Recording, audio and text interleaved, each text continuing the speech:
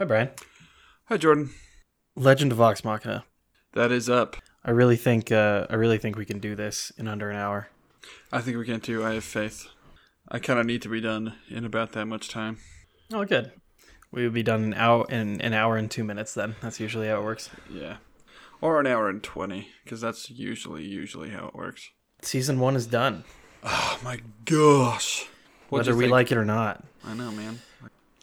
Is that how you want to play it? Do you want to go like tip the pyramid over and just start with the overarching opinion of the show? Yeah. Let's start with the broad and then zoom it into the narrow. I think that's a good approach. I give it 6.9 out of 10. Huh. That's a little bit low. I'm gonna be honest. It is a little bit low. We can't go over the opinions yet. We gotta go. That's this is how you wanted to. That's great. Yeah. No. I agree. So what about you? I'm going to give it a biased 8 out of 10. 8.5 out of 10. Okay. A biased 8.5 out of 10.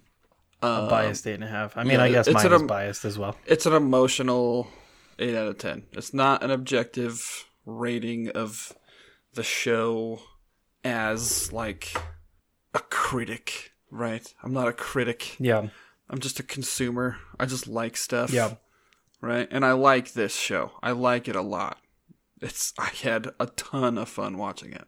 Can we? I want to do a new segment whenever I remember. New segment time. Just quick gaming news in the very beginning. The problem is I never remember in the very beginning of the show. Just cut it out from here and put it in the beginning. Man, you editing wizard, come on. That would be what a smart person does. The pasting part is a whole different level. Oh wow.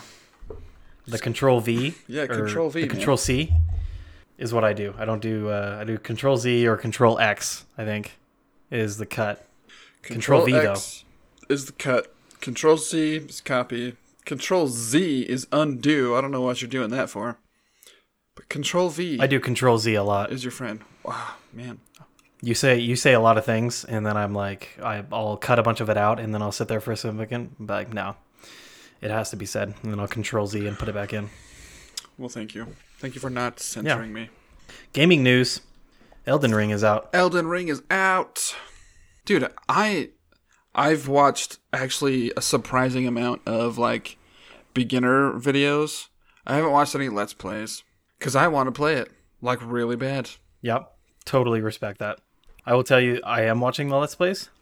I really enjoyed Dark Souls 3. I didn't play either of the other ones. I did watch them. Mm-hmm. I think it's one of those things where I think the games were great. I recognize that the games were good. The first Dark Souls is many people's like one of their favorite games of all time. Mm-hmm. When you start the franchise that late and you try to go back and play the antiquated graphics and the antiquated controls, it's hard. Yeah, I get that. Because like for me, I'm realizing now when people try to go back and play Skyrim and they haven't ever played it before, it's hard to enjoy it. Whereas me, I played it when that was new and I know all the mechanics and I don't have to like break the immersion to try to get used to antiquated mechanics. Yeah. It's already just muscle memory and I can just look past that and just enjoy the nostalgia. So, but Dark Souls 3, loved it. I can already tell this is probably in my opinion, an objectively better game than Dark Souls 3. Yeah.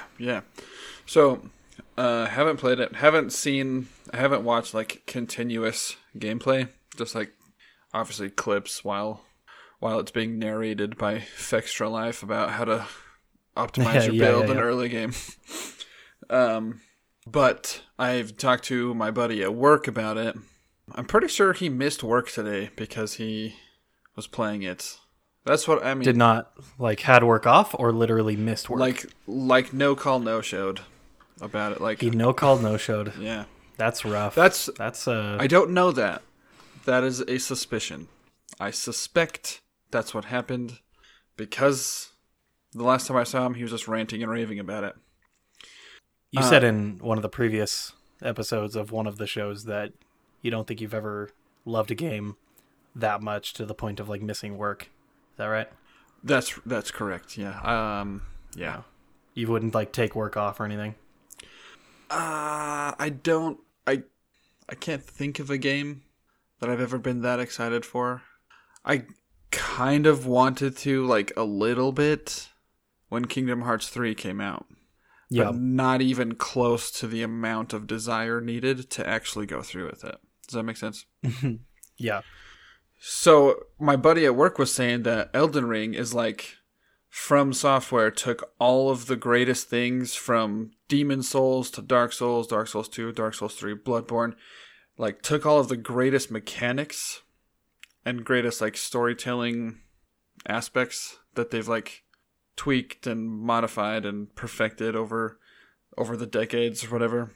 Yeah. And then they made like a Dark Souls, but like in an open world comparable to like Skyrim or The Witcher. Like a big, continuous open world, just big, awesome, like gritty gameplay, Lovecraftian monsters, and like a deeply medieval setting. Which is just like, yes. That's just like my cup of tea, man. I don't, it just sounds so freaking cool to me. And like watching the build videos, I'm into it. I wish that you were more into it so that you and I could play together. But I don't really want to buy it if the multiplayer's not there, Yeah, it's very true. And I wish I was into it. We talked about it offline, but for me, I have a couple things with the PC port that I'm just not happy with. And I don't have a console. I don't need to get a console for this game. Right. Right.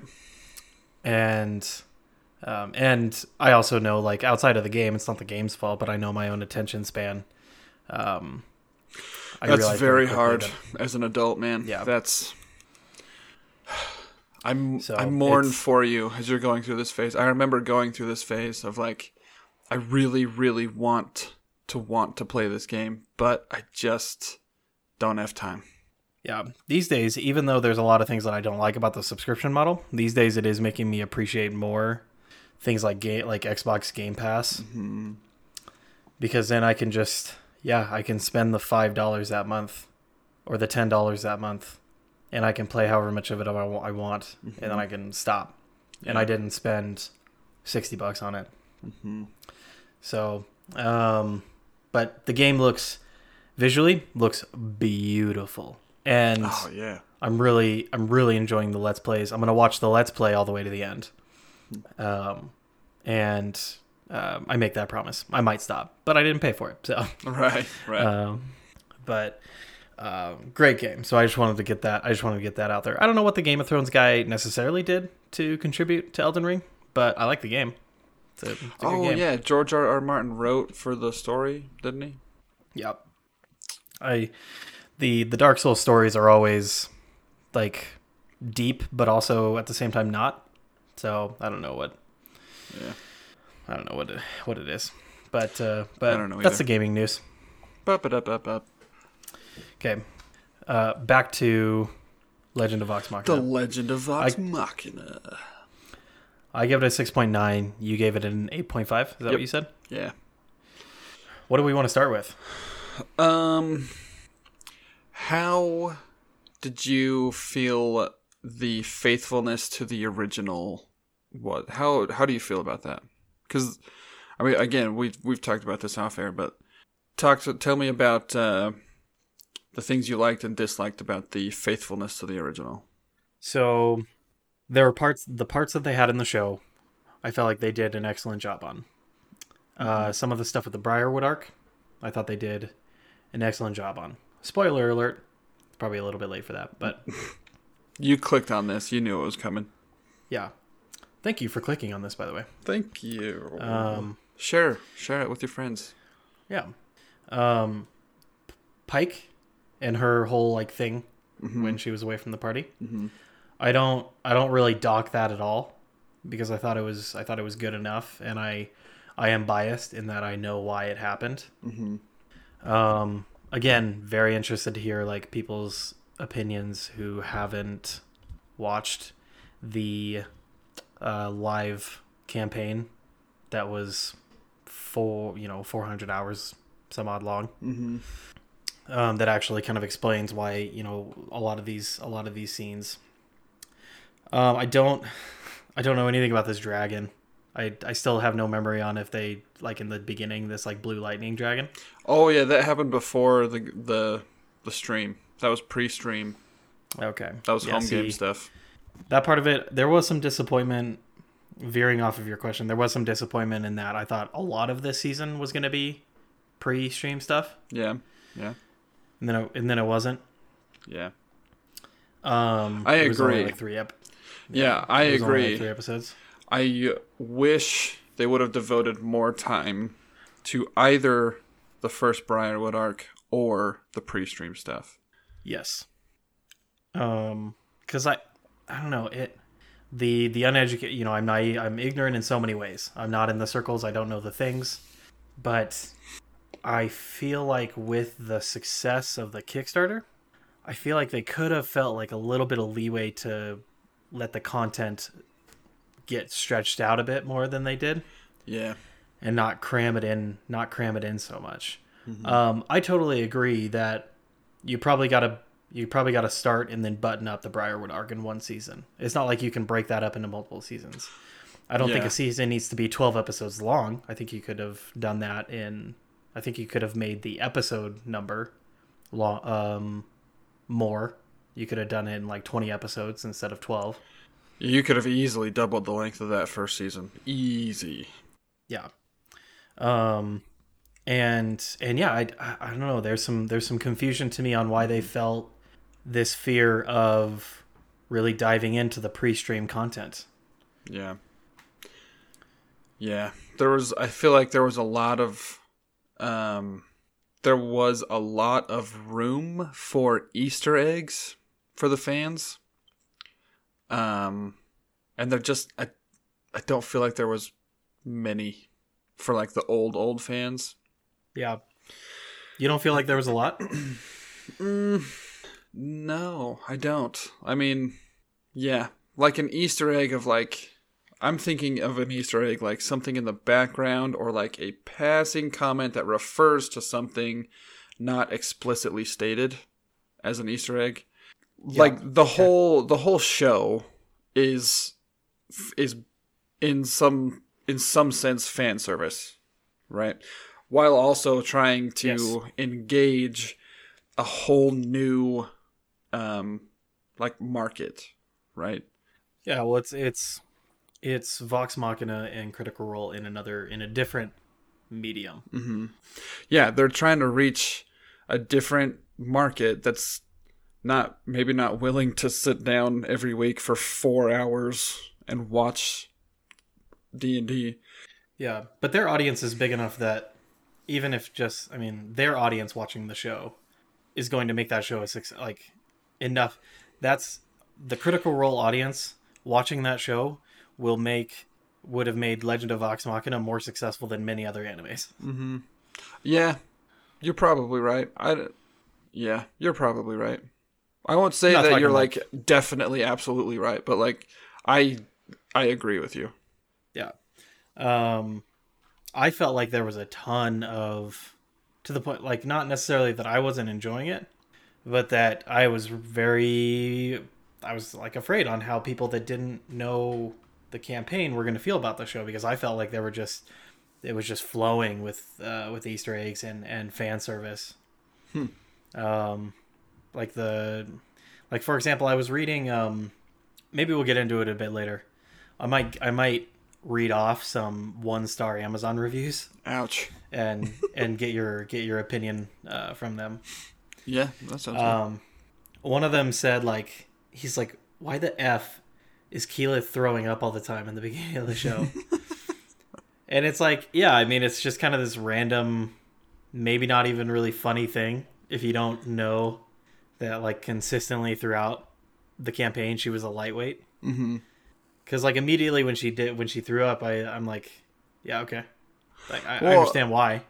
Yeah, well, I think that's like one of the first things I think of when a group of people is in a bar, and you might not like this, but when the frail lady throws up, like I just think, she can't hold her liquor. Like that's the first thing that pops into my head. I mean, Yeah, in my opinion, that's stereotypical. a physical thing. So yeah, but That's just what I think. And so, like, I don't think that no, and I don't have any review was issue with that valid. because that's a physical thing. Yeah. But yeah, I don't know. I'm almost on the other. Like I was afraid on how it was going to be taken by people that hadn't watched it because of all of the side or like all of the inside jokes that were being made, and so and I'm disappointed that we just kind of jumped into season 1 and didn't do pre-stream stuff. You asked me about the kind of the campaign to the TV series. As far as what they showed, I don't remember anything being like crazy off.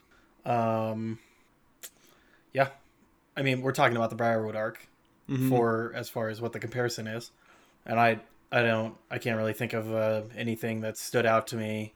It's been a long time since I've watched the Briarwood arc, Right. but I feel like they did a good job. Yeah. Yeah. Yeah. Like, What I about mean, you? yeah, I feel similarly. I think, again, both of our biggest complaint is that they jumped so far into the campaign. Yeah, Because they showed the dragon thing, which kind of established, which I think was necessary for an animated show to establish Vox Machina as an adventuring group, as like the heroes of the story, which was good. I loved it. I loved all the little moments. I think we talked about it before. I loved the first 3 episodes where they're introduced as a bunch of schmucks that can't get anything right, and then by the end of the 3rd episode, they're buddies, they're meshing, they're strategizing, and like things start working out. I loved that, but there were a lot of parts that I was really looking forward to in the Craghammer arc. yeah, because the Crackhammer arc was big, and we talked about it off stream. Obviously, Tiberius not being able to be present. Tiberius was a character played in the campaign by a player that no longer is with Critical Role, and Critical Role does not have the rights to his character, so they can't portray him even though he was present during the beginning of the streamed campaign. I understand that makes things hard, but like that Crackhammer is dope. The Elder Brain, Dude, that weird beholder thing that they fought, that was that's sick. the Elder Brain. No, Elder Brains are different. The beholder, Was it? yeah. So Elder Brains. Oh man, am I about to school you on some freaking D&D lore? Maybe I thought that when they had gotten there, they had fought. I thought that it was an Elder Brain in that room. Was there an Elder Brain in the room, but they fought a beholder? Am I just remembering this incorrectly? I can't remember. Okay. I remember beholder type things happening with like the lasers and the anti-magic cone. the cone, and all that. Yeah. For some reason, I thought, because there's like, I mean, you got Fizzbands now, you got Elder Brain dragons. For some reason in my head, I was just like thinking about them as the same entity. I don't think. Okay. I don't maybe- remember an Elder Brain. I only remember the beholder. Oh, okay. Well, were they fighting the Elder Brain right after that? I can't remember what his name is, but right after that, Home Dog switched sides when he joined the. I don't think they even fought the Elder Brain. I can't remember. We'll have to go do some research, or somebody leave a comment or something. Let us know. Was the fight in a temple? Was the fight in like a temple structure? It was a big room. Okay. I can't. Okay. It's been forever. What I think happened. So the Elder Brain is the thing that controlled all of those creatures, and it's really doing the Illithids. Yes, that was controlling all of the Illithids. If the Elder Brain wasn't actively fighting them, then I think the Elder Brain was just in this temple, in like a vat, and it was just present in the room, and all of the Illithid were trying to defend it. So I think the Elder Brain was there, and I think they were probably just actually fighting a beholder. Yeah, because if you kill the Elder Brain, all of the Illithids die. Yeah. And I'm pretty sure once they killed the beholder, They took the horn out of the beholder and skedaddled, and all of the illithids started chasing them. And it was like a chase scene after they beat the beholder. So maybe they left the... Okay, cool. That's People what I remember. Feel free to school us. But man, what a cool fight. I obviously can't remember many details, but like there was verticality. I'm pretty sure Vax and Grog like dropped 30 feet or something and like landed on this beholder thing, which had like experimented on itself and like grafted in metal armor plates onto this big like bulbous beholder body. And it was like really grotesque and like even before the fight, they were having to like fly above the city, and they were using the magic carpet and like that whole, and that was where that part, not the dragon, but in Crackhammer was when Pike did the thing that caused her to need to go figure out her deity stuff. Yeah. Yep. Because in Crackhammer was when they walked at some point in time. They had found... Oh, she, like, brutally tortured something. Like... Yeah. Like, it was awesome, but it was, like, brutal. I think so the tie-in was that they had found Lady Kima. They were trying to find Lady Kima. And they found her, and then in that room or another room, there was, like, a torture chamber with a bunch of, like, torture implements. And she like slit somebody's throat, or she did something that was like super chaotic. And Matt had told her, and he said this in one of the recent interviews with D&D Beyond. No, not D&D Beyond. Just the Dungeons and Dragons YouTube channel. That was when he had let her know, and Ashley Johnson was so surprised, and she was like scared for her character because Matt had told her alignment had changed. But that was in Crackhammer, not to do with the dragon. Yeah. And that whole thing with Lady Kima, because Lady Kima and Allura, they become such big characters. Yeah. And so they did. That's making me remember. So they did shift some stuff. And if they had just dedicated, I think they could have done. Man, I would have loved to see. I'm not going to sit there and talk about all these millions of dollars and how they should have spent them. Right. But I personally would have loved to see them take a whole season on complete pre-stream stuff. Yeah. And then take the second season and do that like just prior to Crackhammer, and then do the Crackhammer thing. So episodes 1 and 2 are before the stream, and then they really let us see the transition on that first episode of the campaign. And then go on from there and complete the Crackhammer arc, and then go on just like they want to take a full season for the Briarwood arc, and then go on from there. Yeah, I agree. Because after they left Crackhammer, they will go to Vasselheim. Yeah. To take the horn that they took from the Beholder and like lock it away in some temple of Bahamut, and they take Lady Kima with them, and so Lady Kima actually gets this really long, like in-depth introduction and development period with the party. And so like when she comes back later, it's like a big cool thing that, oh yeah, Lady Kima's back, sweet, she's awesome, we have rapport with her. Yeah, and she's like the connection to like Lady Kima and her connection to Allura. And they may have already had some connection to Allura, but I can't remember. But that's a person in like the leadership, and gets them into like higher standing, and then kind of lore and thematically wise makes it make sense that they're starting to take on this higher responsibility stuff. Yeah, I understand taking the Horn of Orcus out. Like you got to cut. Yeah, you got to cut plots. You got to cut and something. That one. Right. That one didn't lead anywhere. Yeah, that was a dead end narratively. So like I do get that. But man, when they go to Vasselheim that first time, you and I have talked about this at length. I think we even had an episode on it in the Quality Varies. But my favorite part of Campaign 1 was the first time they go to Vasselheim. Grog enters into this like fighting arena, and he fights this other barbarian. And, oh man, just He loses the first round, gets knocked out, gets knocked out of the tournament. So he goes and re-enters into the next tournament and wins against the same guy.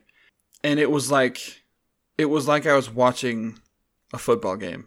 Like, that's how I felt. Like, I felt like I was rooting for my team in a football game. Like, I was that invested. And I think that was like the first real time that I was like fully emotionally invested into Critical Role. I think that's what really like cemented my fandom for it. Was like, man, these freaking nerds got me to cheer like out loud, audibly for them.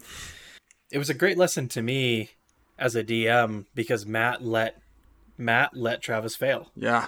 Oh man. I still remember me thinking about that. Yeah. What a poignant loss too. Because it was like he mentioned in passing, like after the loss, it was like 1 or 2 hit points. Like a bad roll of the dice. And that was it. But he just let it ride, which was so good. Yeah, and letting that be an option. It was just a good lesson to me. Like, let it be on the table. Mm-hmm. You know? And so my memory goes away on some of these things, but I still remembered like picking that out, like, oh, Matt just let him get dumpstered on. Yeah. but lose this battle. Mm-hmm. And it did make it more epic when he came back and he did fight.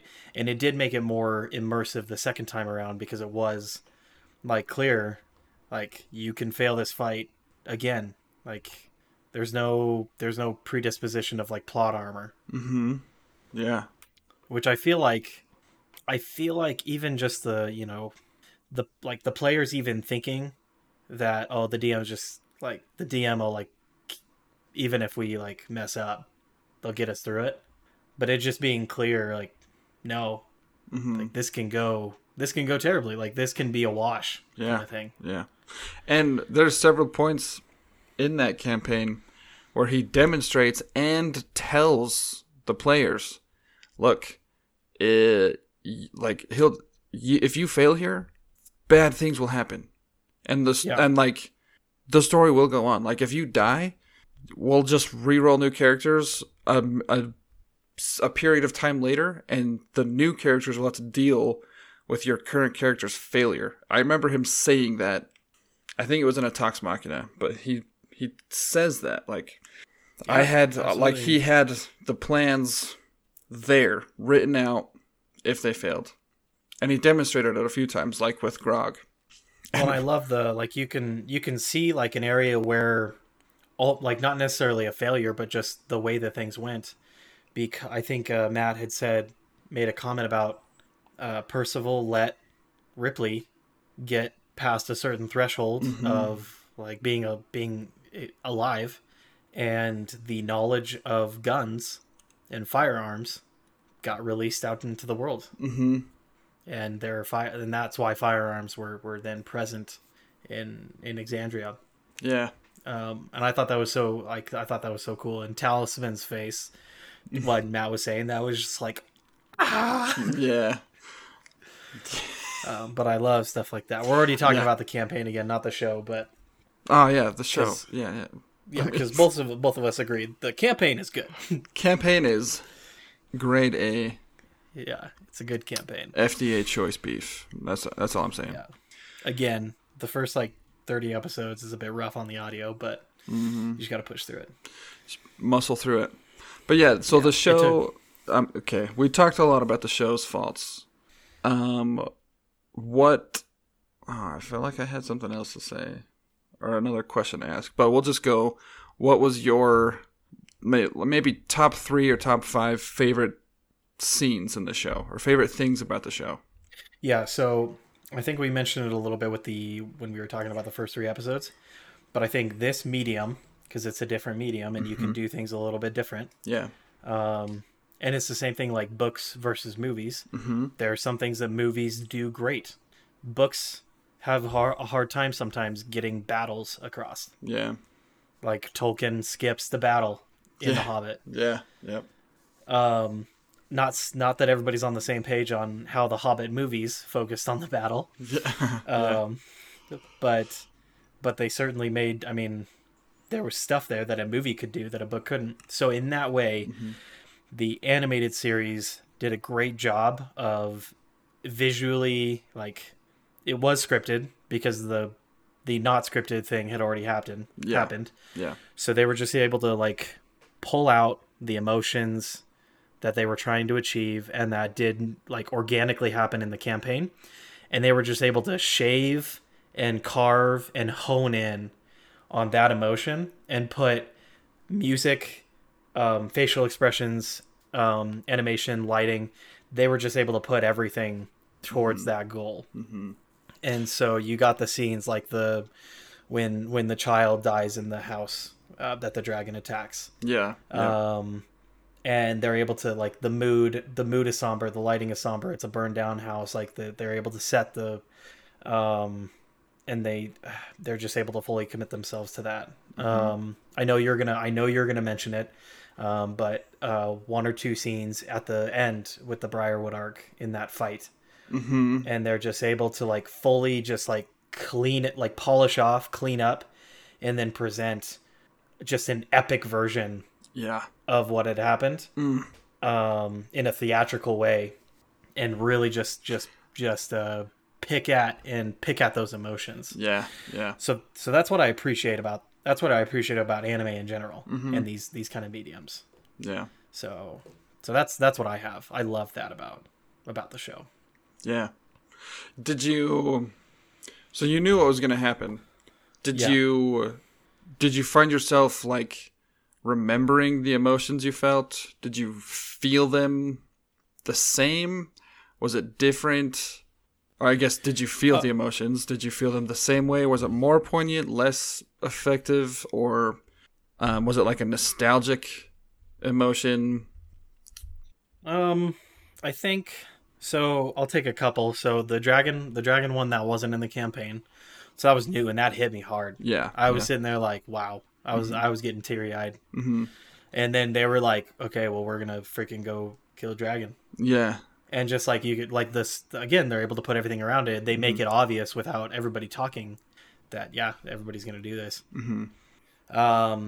Let's take the first, like the couple times that Percival goes into his like different demonic mode. That was a part where they were definitely able to, whatever was being described in the campaign, they were just able to polish, shave away, and just present this just horrific, weird thing of what was going on. Because like imagery gets intense with that scene specifically in like the last 2 episodes, I think it was. It gets like really intense, and Matt's an amazing orator. Like one of the best descriptive orators. Don't get me wrong. I didn't have an issue visualizing the campaign. But like actually seeing it though was like a whole new level of awesome, right? So the Percival thing was great. I'm actually going to say that the Briarwood thing, I kind of got distracted by you asked me about how faithful they were to the campaign. I got distracted by them not being faithful to the campaign. Because in the end, I knew for a fact, like, and I really like enjoyed lore-wise and like story-wise the fact that like after the fight, or at some point during the Briarwood arc, Keyleth spent 8 days, or spent a huge amount of time on this ritual to bring back the Sun Tree. And so it was pretty distracting to have her have these interactions that she was having in the show with the Sun Tree, because that part was different. It's still like her big thing with the Sun Tree in the fight was still super cool. It was a cool show moment. It was just different, and that was just sitting there in my head, and like there was that disappointment of like, I'm seeing this, and I'm also understanding I'm now losing, like this is not going to happen. She's not going to have this ritual, and because I just I just enjoyed that. But the fight with I can't remember too many of the details, but like when Grog was holding what's his name, Delilah, and then what's the husband's name? Silas. when Grog was holding Silas, Mm-hmm. and just and either Pike or Keyleth, one of them was ready to do like a sunburst, Yeah. some like light spell, and they didn't want to do it because Grog was there as well, and Grog was just like screaming like, "Take it! Like I can take it." Yeah, that was just super cool. Like it's man. fine. Yeah. It's fine if it didn't happen in the exact same way. They did a really good job on that part, and just focusing on like Grog isn't the smart. They did a good job in a couple moments, like showing that Grog is not the smartest person in the world, but but the whole thing around Grog's character was that he is a good aligned character, and like he definitely like has good intentions. Yeah, he will always have his buddies back. Whatever the personal or physical cost, especially. Yeah. That's my boy. I love me some Grog. So I've probably overlapped with some of yours, but what stood out to you for the series as a whole? The music.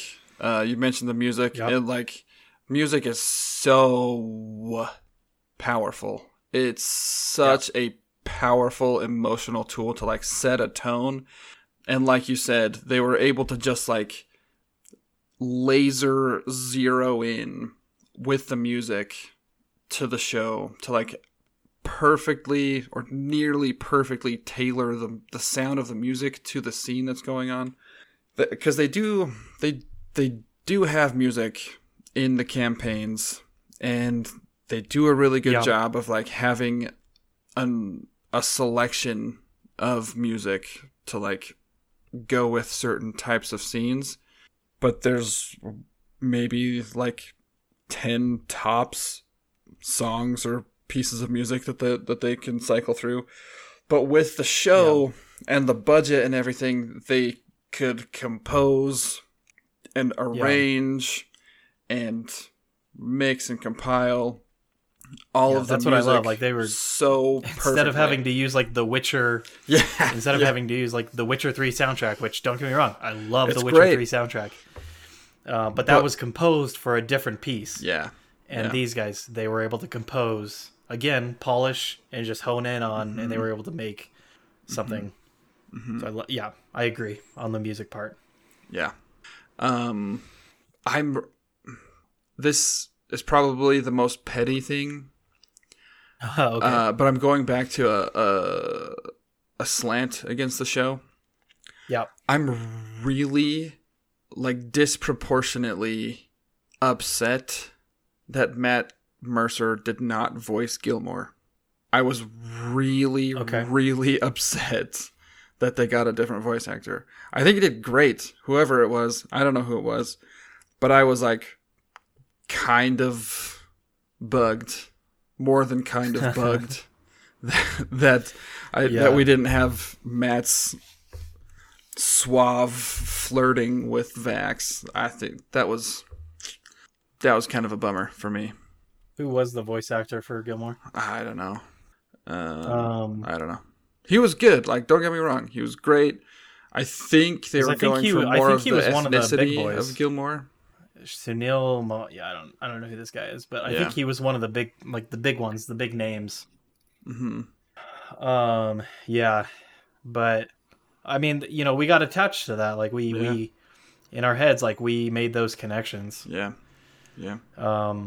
Honestly, like if they hadn't come out and distracted me with David Tennant's name, I probably would have been bitter for a couple more days about the fact that Matt just wasn't voicing everybody. Yeah.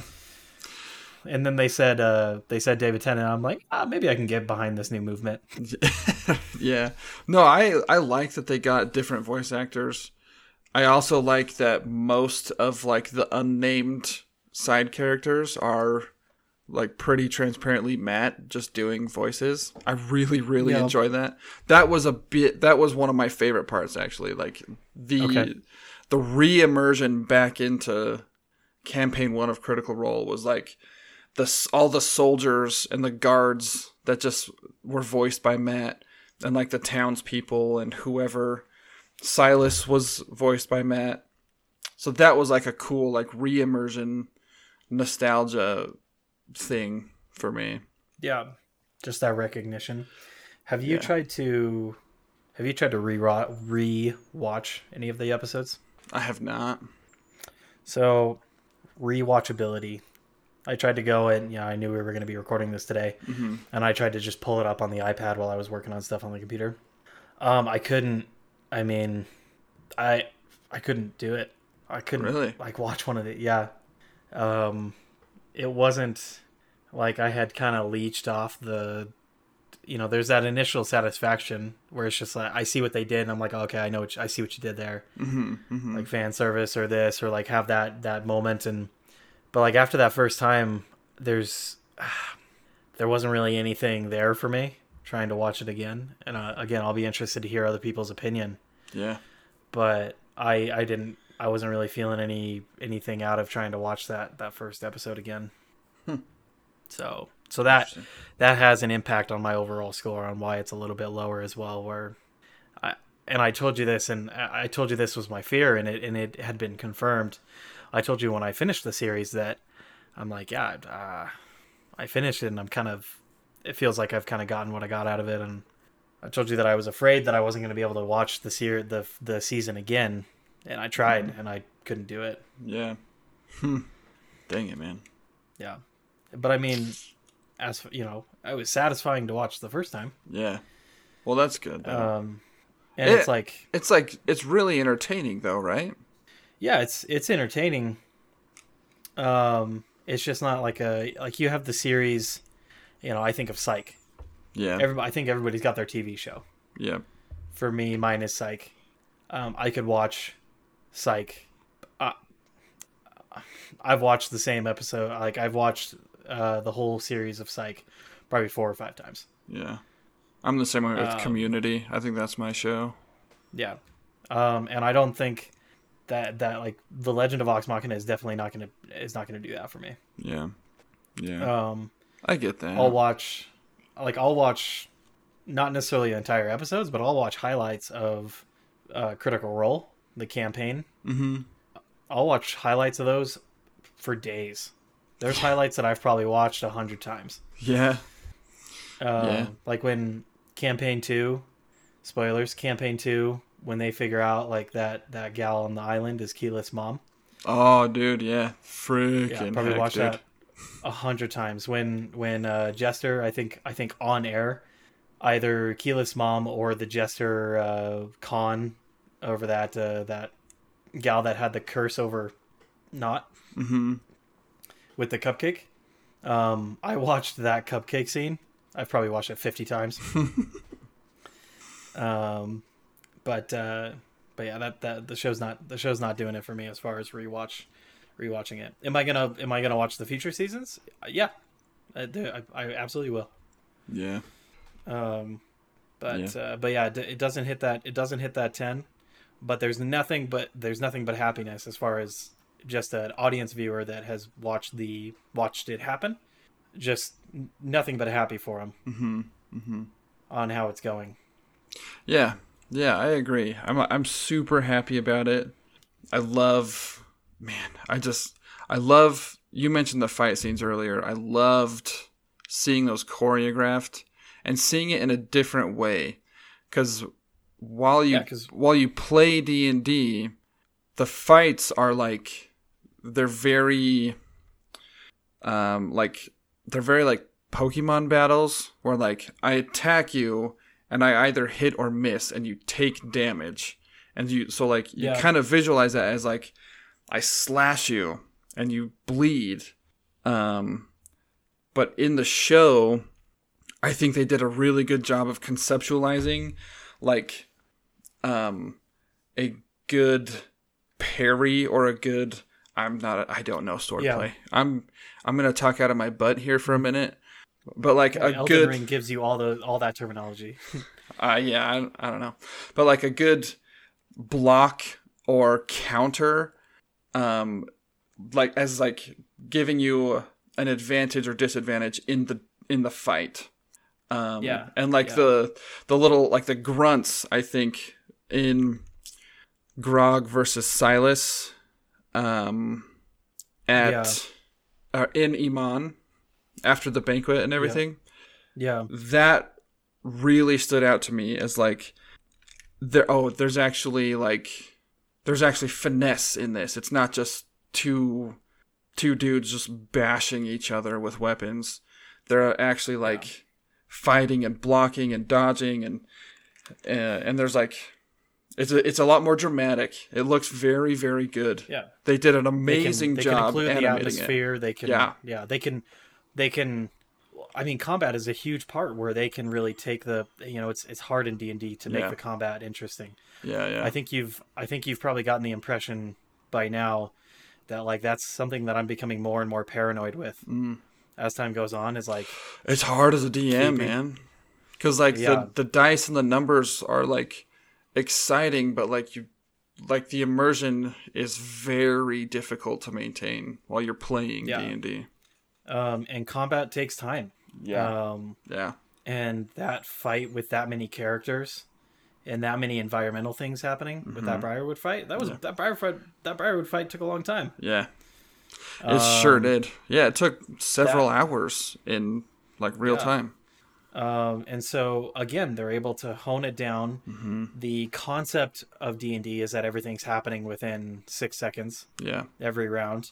But that's in game. In reality, like we played today's Tuesday. Last night you played a game where we still spent an entire night, 2.5 hours. Yeah. To almost 3 hours. Yeah. On a single fight. Probably we went through maybe 4 rounds, maybe 5 rounds. If that. I was thinking 3 or 4. So like 18 seconds. Yeah. 18 seconds, almost 3 hours. Right. But they're able to make it quick, and everything's happening at once, and you can feel the emotion, and they're able to just sit there with money and time and just like pack it in. Yeah, and get across that fight. They've done a fantastic job, and I think everybody knew that they would. I think there was very little, if any, fear or anxiety that the folks at Critical Role would not be able to distill the emotions from the campaign into the show. They're all phenomenal actors and storytellers, so that wasn't really a concern. But they just did a great job. And like, oh man, just seeing the imagery of Grog raging. I think that was the only real Easter egg that I caught of Grog saying I would like to rage. Because normally that was a Travis thing, not a Grog thing. Number one favorite part of that show. That clip I have watched with my boys dozens and dozens of times. I'll look in the and for the audience that's listening, always keep an eye on the show notes because I'm gonna have references and links in the show notes, and I'll throw a link in there for just a YouTube video that has that little section right there. Yeah. Because it's like good stuff. Yeah, it's like 32 seconds, but it's it gets my blood going. Good. And then like the imagery of seeing Pike, who's a gnome, she's like canonically like 3 feet tall, versus this tall, suave-looking vampire, like a classical European vampire looking, like Dracula-esque, like figure dueling, and they're like, that is a freaking cool fight, man. Just like bouncing all around, and the lighting and the effects and the animation was just so good. They were going back and forth, and then at some point, like Pike gets the upper hand, and they're on that ramp. And I still remember her looking up, and she just says, "All right, she says like something along the lines of my turn," and she starts going ham, and like she freaking wails on him. Yeah, it's a cool moment. It's but again, in the game, the campaign, she's landing these hits. Like she's casting the spells and like shooting off the lasers and stuff, and she's landing the hits. But in the show, he blocks almost everything, and so it's like the concept becomes, he's not being hit and like whittling down a pool of hit points. He's getting tired. He's tiring from blocking all of these attacks. And then I thought that was a really cool shift from the game to the show. Yeah, and that concept actually isn't. I've heard that from a couple people now. It might be a Matt Colville thing where hit points represents hardiness, and like if people want to consider it in their games, I just thought it was really interesting as far as a mental thing. If you want to consider it, that yeah, at the core of it, your character is still like a person. Like if you get stabbed in the chest with with a sword, like it doesn't matter if you're the hero of Amon or just some bystander, like you're gonna die. But your hit points represents hardiness, and withstanding these attacks to the point that you're not getting stabbed and you're getting tired, to the point that you do mess up and you do take one of these hits. And that mortal blow. But I like that. Any last comments before we sneak over to Homebrew Corner and let things sit until season 2 comes out? I'm super excited for season 2. I hope that they lengthen season 2 because season 2 is the Chroma Conclave, and that is a long fetching arc. And so I hope they let this breathe a little more. Well, we already know Grog pulled the sword from Silas. And that's a sentient sword. And so that's going to be at least one episode. And so I'm already I fear that they're not. It's just, cuz they probably already started working and had, as far as like the drawing board, they probably already had a plan for season 2 before season 1 released to the public. But man, I would like a little bit more length. With the Chroma Conclave. I hope they released a short campaign 1 as like a test to see how successful it could be, and then had like a short campaign 2 or a short season 2 if it didn't go well, and then a long season 2 if it went really well. But I mean, what is that? It's just a daydream. Who knows what'll happen. I'm gonna watch season 2 no matter what, and I'm probably really gonna like it. Probably, but that doesn't mean there's not room for just like right now we can still be appreciative of what could have been. So absolutely, but right. Loved it. Solid 8.5. Would recommend to 18 and older. Yes, it's a very don't have any permanent, like you need to like maybe like stereotypical, maybe even plots that like a younger person would enjoy, but you need to accept the fact that like that's the content it's going to be, and it's portrayed in a very adult way. Lots of swearing, blood. It's a very mature show. Yes, nudity, dismemberment. It's I wasn't happy with the nudity. It could have done without the nudity. You could still, it was trying to portray Scanlan as a skis bag, which he is, and I get that, but I don't know. They could have done without it. Yeah, like that's still... the second scene. Like I said, I was going through the first episode again, and like Scanlan is about to have sex, and then Percival intrudes. Or Vax or one of them does. And then like the bartender gets up and she's asking like where her daughter is, and she points back and like Scanlan is still having sex, and it's like even more pointed and derogatory than the first time. And it's like I mean you and I people have different opinions about like what types of R-rated content are an issue to them. And you and I are on the same page that like sexual stuff, like, I don't feel it's necessary to convey the type of story that I want to grab out of the Vox Machina thing. But again, that's a difference where I didn't have much of an issue with it when they were just describing it. So, but that's our take, and some people might have a huge issue with dismemberment, and nothing towards sexual stuff in the show. So, or the vomiting, like that could be a thing for some people. Yeah, like I was telling you in the last episode, like I noticed that because it's not a common thing. So she does. I was watching the first. She does it a lot. It's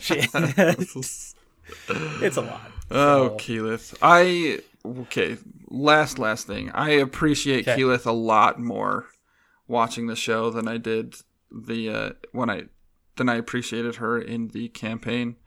I just found her really annoying and like immature. Yeah. And like I found her self-consciousness annoying mostly. Yeah. But she's coming off, Keyleth particularly is coming off much better defined as like somebody who's starting their coming of age journey, which is much better, I think. So I do appreciate that. Yeah, I mean that I think is one area where the length of the season may have lended itself, because instead of 8 episodes in a row where you just have this social wreck of a person, before you have one episode of them like doing something great. Mm-hmm.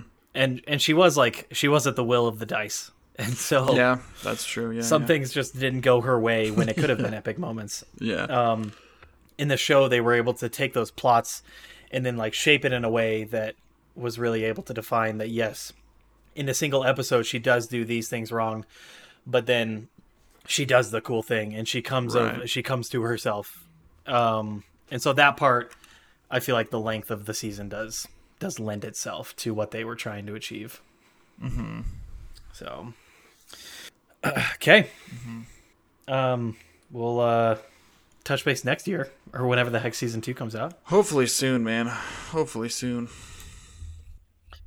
Homebrew Corner. Homebrew Corner? Beep, beep, beep, beep, beep. Is that what you give me? That's what you give me. Hey, we're working on it, okay? Until we start making the buku bucks, we're just gonna have me being an idiot, nasally sing. Okay. Doing our transitions into game news. Yeah, game news, Homebrew Corner. We're having segments and bits on this show. Oh, how is Glick doing? Glick leveled up. That's kind of the point of this, right? He always levels up. Yeah, if you told me he didn't level up one time, I'd be like, hang on a second. Right. The chronology of these episodes is out of order now. Man. Yeah, no, he got his first ability score increase, which I took a feat because I am building Glick in the way that I don't build characters. Nice. I would have taken, if Glick was my character that I was playing in a campaign, I would have taken an ability score improvement. Because his stats aren't where I like them to be. Yeah, and if anybody hears ASI, that's what usually the books or people are referring to, is ability score improvement at like levels like 4 and 8 and 12 and all that. So yep. Yeah, but you took a feat. What feat did you take? A foot. A foot. The foots that I took was skill expert. So okay. level 4. Glick's been journeying around. He's been sailing to places. Last week he went to this vampire forest. He's been around. I mean, he's focusing on his store, kind of his shop, his merchandising. Yep. So, but he has come into his psychic abilities, so he's starting to focus on his physical abilities, his self-defense. At this point, it's still kind of just self-defense. He's not really going out and like helping old ladies with cats and trees and stuff. He's more just trying to protect himself and hone his abilities so they don't mess with him. He's trying to control his powers so they don't control him. That kind of stuff. So, he's been working out a little bit, maybe running. Ooh, okay. Nice.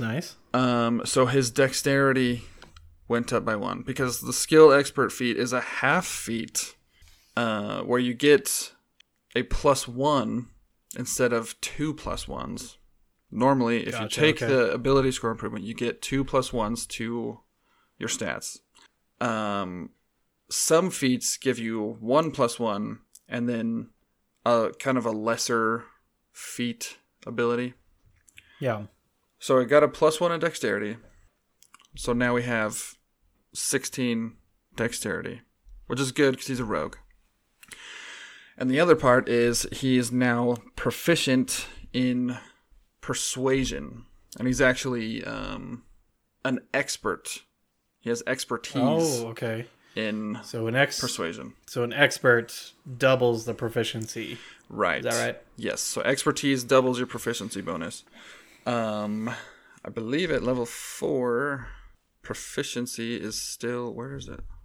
I think it's still +2 It's still at level +2. 4. Yep, it is. Yeah, it goes up at level 5, I think. Yeah. So still +2. So he gets a +4 to persuasion. Yeah. But I mean, next level, that's going to jump up to +6. Yeah. Yeah, expertise is a big deal, especially as it scales.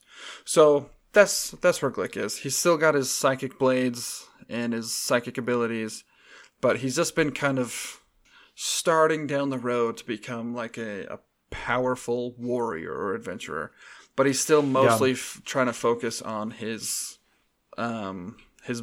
business acumen. So persuasion came in like trying to make deals, trying to sell the salesman skills he's been working on. He's bartering and yeah. He hasn't given that up as his profession yet. Yeah. So yeah. Hey, excellent. And so Glick, you said is at level 4 now. He's level 4. Oh, and he rolled a 7 on his hit points, which was really good. Oof. Nice. He's got a D8 hit die as a rogue. I don't know if I've talked about any of this. I think we went over hit dice and kind of the different classes, and kind of some are bigger and some are smaller. Right. So rogues have like the middle one. It's actually second from the bottom. But he has +3 constitution bonus because he's a dwarf. He's a sturdy folk. Yeah. So that goes into hit point calculation every level.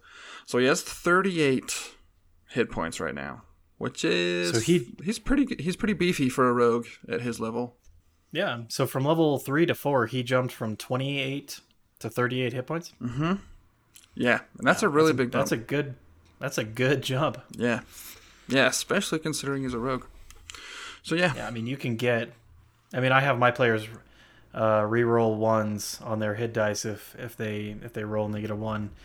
But even then, let's say you don't have a bonus to dexterity and you roll a 2, like 2 hit points on a level up. That's rough. That's a hard pill to swallow. But then you get the other levels where you get 10 hit points. Mm-hmm.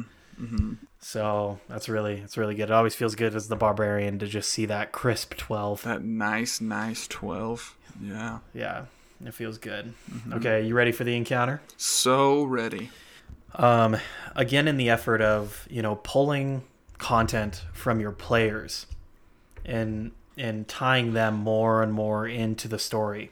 I like it. Is the name of the game for this one. So I'm going to take Glick as an example. So I would have looked at Glick's backstory and the rest of the party, and my goal with this encounter was I'm trying to find somebody in some player's backstory that the player has wronged. Ooh, I like that. Bonus if the player has had a part in the NPC's death. The plot thickens. And so that's what I'm looking for. Try to find that some character's backstory that there's got to be something just like bitterness or something like that. If I can't find somebody that's died yet, but maybe like a side character that just a bad encounter like wronged them and then went on their way, maybe I have that character die and then I use them. But basically, a revenant is created. So a revenant in D&D, and this is just in the monster manual. I'm trying not to, at least in the beginning, maybe for this first season, kind of like Brian, you're trying to kind of stick to some kind of easier character choices or easier to follow character choices. I'm going to try to stick to basic rules or monster manual for a lot of this stuff. So the revenant is an undead that has come back to life solely just out of the purpose of defeating its adversary. Adversary. There you go. Yes, I'm a storyteller. Thank you very much. Adversary in life. Nice work. The one that killed it. You saw me pause there. I'm going to cut that out. So that's the background, the setting. I'll just sit on this. If the players don't kind of run into a situation that feels appropriate, like I'll just wait, and it can just sit there until the moment is right.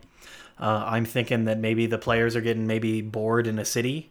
Maybe they don't really know what direction to take, and they kind of, you're getting the impression that they kind of want to be kind of pushed one direction or the other, kind of what the next plot is that they want to dive into to progress the adventure. Mm-hmm. Something like that. In the prime thing would be, in my mind, they're in the city, they're out at night, and they're kind of walking, they're on the streets. That would be just beautiful, but you can put this in anywhere. So let me pull the thing up. So I'll just kind of read this off. So as the party makes their way forward, a shadow appears at the other end of the alley. It starts walking towards you guys, and behind it, one, then two shadows fall and step behind. As the figure gets closer, it pulls back its hood, revealing its face. And then I'll have the physical description, or I'll make the physical description of the character. So I'll describe the looks to the party, and then single out the player whose backstory this is from. And I'll say, Glick, you recognize this figure almost immediately, though it shouldn't be possible. This is Frederick, from 20 years ago, over on the other continent. And he died the day you met him. He's been dead for years. Oof. Tough break. Yeah, tough break. And then as Glick, this is your backstory, so you swindled this guy or something. Mm-hmm. You got him, you stole something, and you wrongly accused him, and you got him in prison. Something like that. Whatever's in the backstory. This, none of the other players do. Just a few steps more, and everybody can see half of his jaw is exposed to the raw muscle, or even to the bone underneath. Letting on kind of that he's undead. Mm-hmm. Kind of giving that indication. Nice. Behind him looks to be two ragtag bandits from the streets, both holding swords in their right arm, and one of them holding a small crossbow in the left. The figure looks up without stopping, smiles at you, Glick. He says, "Long time no see." And then maybe he'll make a personal comment about, let's say you put him into prison. And he says, maybe he'll say, I did enjoy prison more than I thought. And then he lunges towards you. And then I'll say, roll initiative. Oh, shiz, dude. So the party knows that something's going on with this character. This character is trying to figure out what's happening. And then the two bandits, it's kind of on purpose. You don't really know why the bandits are there. What's going on with these guys? The Revenant knows why. The Revenant, if they think their foe is too powerful, or in this case, surrounded by 5 other players, they're sentient. They'll go recruit. Mm-hmm. They are charismatic. Mm-hmm. Their charisma is matched for first place. They have an 18 charisma. Oh shit! And they'll use that. Yeah, they'll use that to their advantage. So he'll recruit a couple more people, and just it's Matt Colville's giving kind of the reminder, along with some of the other kind of public figures out there. That encounters should have more than a single person. Try to have minions.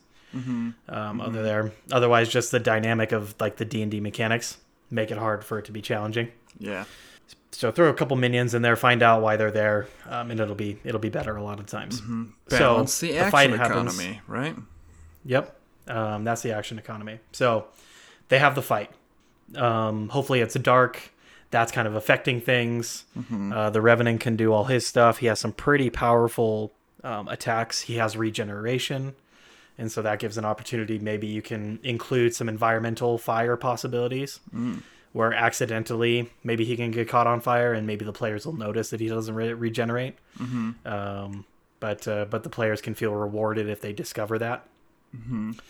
And then the fight happens. So after that, you have a bunch of developments or kind of possibilities. some of the things that I wrote down is, let's say, they just go for the kill. They just try to kill the Revenant. So if the Revenant's body is destroyed, canon-wise, it says it goes to another body, and it takes like 24 hours. I think that's boring. I think I might even raise the combat difficulty of this, or the CR rating, the combat rating of this character, and say immediately maybe one of the other reasons that he brought these bandits along is so that if he dies, immediately his soul will transfer to one of the bandits, and he can continue the fight from there. Oh, shiz. And he had that in mind, from the beginning, to bring basically these meat sacks along that he can just, switch to if he inevitably dies. And so I might make it a little bit harder and make that change. And if all of them have died, then it's undead, and it doesn't truly die until either its adversary dies, and no matter where it is in the universe, it will know when its adversary dies, or its year that it's been given to kill its adversary expires. The year is up, and it hasn't been able to kill it yet. And so until then, I think it says in here the only thing that can do it is a wish spell to get it to go away sooner. I would probably give some other possibilities. Yeah. I would put some, part of the adventurers, I would give them a way that they can work towards getting rid of this thing. Yeah. But if they all die, then it becomes an infrequent thing as they're continuing along their adventures that this Revenant shows up. Yeah. Maybe they get done with a dungeon and they're like exhausted but relieved, and they're walking out of the dungeon and the freaking Revenant is there. maybe 20 sessions down the road, maybe 6 months later in real time, after the players have forgotten. Yeah. And it can just be a thing that's there. Prepare for the you got to know your players. So prepare for the possibility that the Revenant gets captured, and decide ahead of time, does the Revenant actually, are they going to talk to them, or is combat the only way? And if there is a social encounter to be had there, figure out kind of what the personality is and kind of what their goals are, so that you can actually have a conversation and you're not just fumbling around. And then the other possibility is this is a sentient thing, and as I said, the Revenant will recruit people to help with its adversary, kill its adversary. So maybe it's not to do with any of the characters' backstories. Maybe the characters are the recruits, and so the Revenant approaches them to help. And it just, it's involved in a different way. Wow. And then the last thing is if, let's say you guys have been playing for 2 years, so there's already quite a bit of history just amongst the group. Then you don't, even better, I would say, you don't necessarily have to pull from somebody's backstory. You could pull from something that happened while playing in the beginning of the campaign. Yeah. And then everybody's connected to it. Everybody knows what's going on. So that's the Revenant. Kind of hopefully it turns into a reoccurring thing while they're doing other stuff, and then eventually they're like, we gotta deal with this. Flip, man. Yeah, man, and that's cool. The Revenant is pretty powerful, so the Revenant is challenge rating 5. And then so is this the bandits? Is this a monster stat block Revenant? Yes. Okay. Yeah. So I think there's player options where you can have a player choose the Revenant as a race. Oh, really? That'd be super interesting. Yeah. I think, I'm not 100% sure, but the resurrection thing, that's more or less the same. You just come back and your body just gets regenerated the next dawn, until you kill your mark or the year is up. That's super cool. That'd be a super interesting race to play. Yeah, really cool. Involved backstory. I don't think it gets anything other than that, as an ability. I think other than that, it's just you're a human. It's just a race, though. But 2. I mean, yeah, you know me. I mean, that's the most important thing for me. So yeah, I do know you. Yeah. So it's challenge rating 5, and then depending on the levels of the players, you can, in my mind, you can change the difficulty by changing the minions. So if they're earlier on, they can be regular bandits. maybe no bandits. If they're higher up, then you can go from bandits to the bandit captain. And I think the bandit captain is CR2 instead of like CR like 1/2 or 1/8. Wow, that's a jump. Yeah. So I think when you throw multi attack on and you give them 20 or 30 more, that's a big jump, even though it's a small thing. Yep. So, so I think changing the minions in this case will do the job of changing the difficulty level. And if you're trying to do this and they're like level 15, then yeah, you can change it and make it personal to who the adversary was that got killed and make a stat block out of that character. Yeah, really beef it up. Yeah, I mean the important thing is that they're alive to kill the adversary, the foe, and they're undead. Like that, you can throw anything on the stat block really. Yeah. So yeah. Well, right. Sweet. That's a sweet one, man. That was cool. I like that, and I like the recurring nature of it, and that it's. I love the backstory, like pulling from the characters' backstories. I love that. Like when campaign 1 of Critical Role was full of that. Yeah. Yeah, I just love that. I think that's such a cool thing. That's such a cool part of D&D, I think.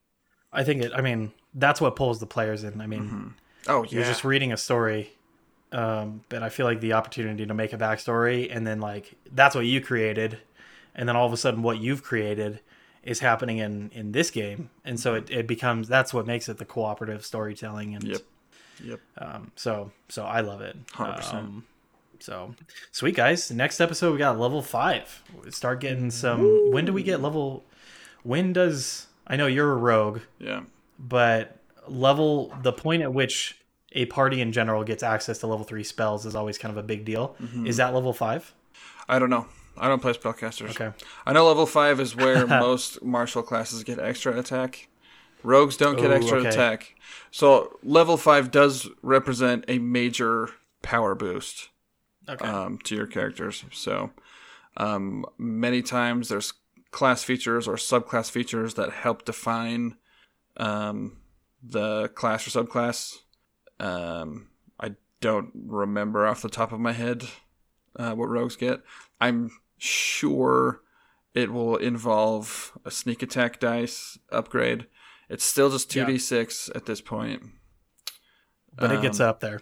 Oh yeah, by the end of the game it's stupid high. It's ridiculous amounts of damage.